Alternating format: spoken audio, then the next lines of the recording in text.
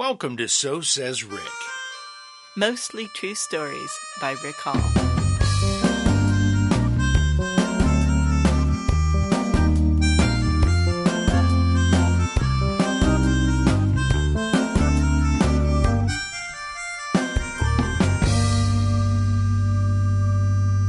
Hello, my loyal listeners. Well, I am flying solo this week. Laura is so busy with the show at Pasadena Playhouse that she said, "Take off the training wheels, Rick. Go for a ride." And I am. I'm doing this episode myself. By the way, the show she's doing is called Head Over Heels, and it features music from the Go-Go's, and Laura will be on stage directing the band and playing keyboards, and she might have to wear a miniskirt and a wig. We don't know yet. We're close to Halloween, so this is our Halloween episode, and I have a story that I have not told very often because it's a ghost story, and until I encountered this ghost, I didn't believe in them. It happened at the McMurray College Theater in Jacksonville, Illinois, and this is one of those stories that is pretty much true. If you're from McMurray, I did change a few names to protect the innocent, but other than that, this is pretty much a true story. I will say one thing, in the telling of the story, I think I seem a little braver than I was. I was terrified during this whole experience. So keep that in mind when you listen to the story. And then we're going to close the show with a song that Laura recorded a few years ago called The Fair. And it's all about a carnival that is abandoned and all the rides are rusty and creepy, creepy song. As a matter of fact, if you're intrigued and want to get the full impact of the visual that goes with this, she produced a video that's on YouTube. Look up Laura Hall. So, let's get to it. My story is called The Ghost in the Theater.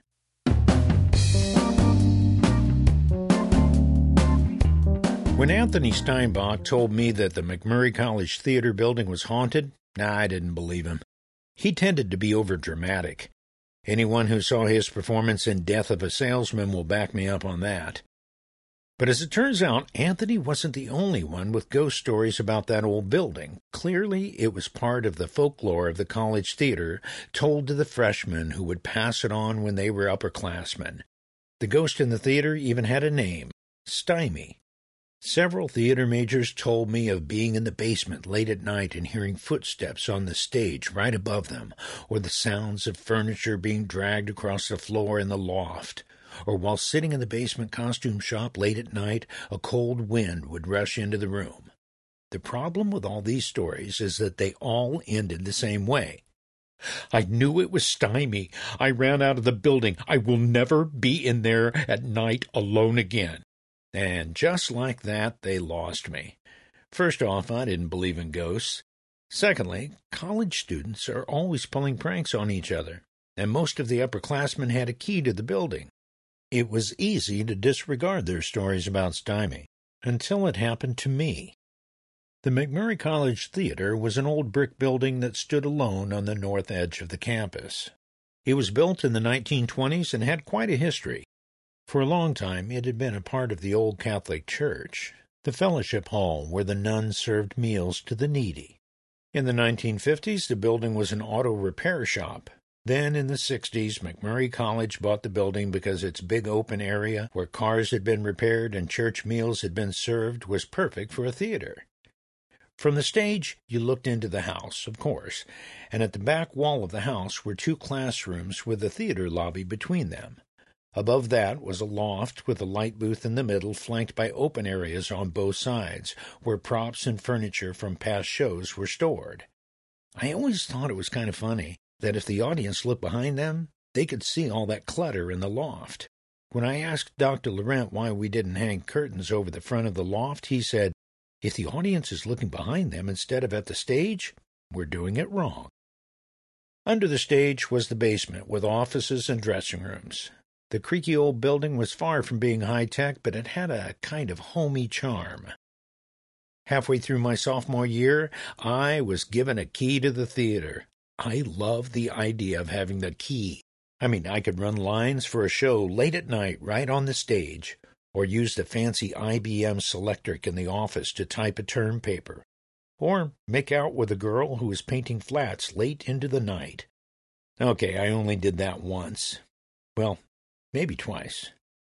I was alone in the basement office typing a term paper late one night when I heard someone walking around on the stage. The ceiling was so low in the basement that when I stood up, I could touch it, and I could feel the footsteps right above me. I knew Bob White, the security guy, did a walkthrough every night, and I thought it would be funny to give him a little scare by sneaking up the stairs. I crept up the wooden steps as quietly as I could. When one of the steps creaked, I sprang up the last few steps and flipped on the stage work lights. "How's it going, Bob?" Bob wasn't there. The stage was empty. I knew it wouldn't be possible for someone to jump off the stage, run through the house, and out the front door of the theater without being heard. The old building was not that forgiving. As a matter of fact, during a show, if people in the audience shifted their weight, the floor creaked. Tonight, in the empty theater, it was silent. My heart was racing, but I tried not to show how freaked out I was because I was hoping that one of my friends would jump up from behind a row of chairs and say, "Gotcha!" But it didn't happen, and I checked behind every row of chairs. I went back downstairs and talked myself out of believing what had just happened. I was all in my mind.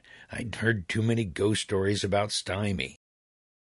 It took me a while to get refocused on my term paper, but eventually I got my rhythm back and was typing until I heard the footsteps again, right above me. I didn't try to sneak up on anybody this time. I bounded up the stairs. I'd left the work lights on the stage, and when I got to the top, I could see a dark figure moving on the other side of some flats. "Hey!" I yelled. "Holy crap! You scared the wadding out of me, Ricky boy!" It was Bob White making his rounds. "Sorry, Bob, I'm a little jumpy. I thought I heard footsteps up here a while ago, but I couldn't find anybody." "Oh, you probably did. I hear weird stuff all the time when I come in here late at night. It creeps me out." "Hey, Bob, can I walk out with you?" "Yep, I could use the company." The next day, I didn't try to tell my friends what happened the night before because, well, I wasn't sure what had happened myself. Plus, by the light of day, it all seemed kind of silly. I didn't want to sound like Anthony Steinbach. The next time I worked late, alone at the theater, I was in one of the classrooms off the lobby watching a videotape of a show we'd done. For some reason, it was freezing cold in the classroom.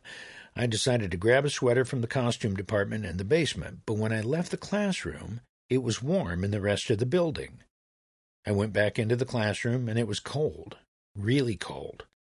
I was determined not to be scared off, so I got the sweater, went back into the freezing cold classroom, and finished watching the tape. The next day, when I told my buddies in the dorm, they all laughed and made fun of me, of course. But when I told my theater friends, they all said, "That's Stymie. You should get out of there when you hear him. Who knows what he'll do to you?" I was determined not to be frightened away. I continued to work late nights at the theater, and I can't count how many times I heard unexplained sounds in the building. At first, I'd drop what I was doing and investigate, but eventually, I'd just pause for a minute, then go back to work. One night, I was in the basement using the fancy typewriter again when I heard thunder. It's about to storm, I thought. I stood at the bottom of the stairs and listened for rain on the roof. The thunder continued, but no rain, and that's when I realized that the sound I heard that was loud enough to be thunder outside was actually inside the building. Somebody was trying to get my attention. I held my breath and kept listening. It sounded like a large piece of furniture was being dragged across the floor. I vaulted up the stairs and stood on the stage. The sound was coming from the right side of the open loft area. Light spilled from the house into the front part of the loft, but the back part was in shadows. I looked directly in the shadow where the sound was coming from. The rumbling continued for just a second, stopped with a thud, and then something smaller, like a chair, got knocked over. Even though I couldn't see into the shadow, I knew that someone or something was looking at me. I didn't move. I didn't breathe. I knew that if someone was up there, a mere shifting of their weight would be heard. Any movement in the loft could be heard clearly from below. I stood there for several minutes just looking at that spot. My first impulse was to leave, But I knew I couldn't ignore this. If I didn't check it out, I would never know, and to me, that was scarier than going to investigate. I wanted to grab a flashlight. I knew there was one in the basement, but even a quick trip down the stairs to retrieve it would have left time for someone to escape the loft, so I proceeded without it. The only access to the loft was a set of stairs that pulled down into the classroom on the right. You know those stairs that lead up to your grandma's attic? Yeah, that kind. I knew that if I climbed those stairs, I would enter the loft within a couple feet of where the sound was, where Stymie was. I decided, okay, that's too darn scary. I went into the classroom and made sure the stairs weren't down. If someone was up there, then they would have to jump from the loft, a 12-foot drop. No one could do that undetected. I went back into the house. Under the left side of the loft, some platforms were stacked up. I climbed on top of the pile, jumped up, grabbed the edge of the loft, and started to pull myself up. At this moment, I knew I was in a vulnerable position. I mean, if an axe-wielding murderer was up there and two hands appeared on the edge, you wouldn't have to be a rocket scientist to calculate where my head was going to pop up. But I also knew no one could have moved from the other side of the loft behind the light booth to my side undetected. A ghost, on the other hand? I wasn't so sure. I pulled myself up and stopped and listened. I stood up and checked the area where the light spilled into the loft. The area was clear. Then I stepped into the shadows. That's when I wished I had that flashlight. Eventually my eyes adjusted to the darkness. I checked every nook and cranny on the left side of the loft. I walked past the light booth and shut the door. I would check inside the booth last. Directly behind the light booth was a long costume closet. I had to check it thoroughly. Someone could easily hide in there. I found a sturdy wooden dowel rod leaning against the wall. I opened the door, checked under the hanging clothes, and then, to be sure, I started jabbing the dowel into the clothing hard enough to hit the back wall, moving a few inches after each jab. I had no idea what I would do if I hit a human body. But again, my fear of not knowing was more powerful than my fear of checking. I made it all the way to the far end of it, and no one was there. I turned to face the place in the shadow where I'd heard the sound, and I walked to that exact spot, the spot where I'd been staring just 10 minutes earlier. Now I could see a large dresser, and next to it a small end table laying on its side. The dust on the floor was thick, and I could see marks where the dresser had been dragged back and forth. I gave the dresser a push. It was heavy, but when it moved, I heard the same thunder again. I was in the exact spot where Stymie had been. I stepped back and saw my footprints in the dust. Just my prints, no others. I checked the front of the loft where the light spilled in from the house, and I checked in the booth, but I knew I wouldn't find anybody or anything. I couldn't lower the steps into the classroom from above, so I crawled down from the loft the same way I came up. I went to the stage and sat down on it, facing the loft. I heard nothing and I saw no one, but I knew I wasn't alone. From the shadows in the loft, I could feel eyes on me again. Okay, I hesitate to tell you this part, because if you thought I was kind of crazy for everything I'd done up until now, the next thing I did will confirm the diagnosis. I started talking to Stymie. Hello, Stymie. I'm Rick. I'm sorry I have to call you Stymie, but I don't know your real name. I don't even know if you're a man or a woman, or were a man or a woman. I hope you're not lonely, but I bet you are. Stymie, I'm not afraid of you anymore. I was at first, but I'm not now. I don't think you want to hurt me or anybody, or you would have done it by now. I didn't know what else to say, so I stopped talking and waited for a response, but there was none. I just sat with Stymie for a while. I tried to imagine who Stymie was, the spirit of a nun who had passed away in the building, or a mechanic who had been crushed by a car when it fell off the jack. And why had the spirit stayed in the building? After a while, I said goodnight to Stymie and walked down campus. It was 4:15 when I got to my dorm. The late hour didn't matter. I knew I wasn't going to sleep. I wasn't sure I wanted to tell anyone what happened. I knew if someone told me this story, I'd just assume they'd let their imagination run wild. And even if I did tell someone, I wouldn't tell them about my one-sided conversation with Stymie. I mean, finding a ghost is one thing, but talking to him just confirms the crazy. And to be honest, I didn't care what anybody else thought. I still don't. I mean, I had checked every nook and cranny in that loft. I knew without a doubt that there was some spirit, a ghost we all called Stymie, in the McMurray College Theater. Walk to the fair and you'll find that the rides have all stopped, all illusions have faded away. Talk to the gypsy who sells cotton candy, but her machine won't work today.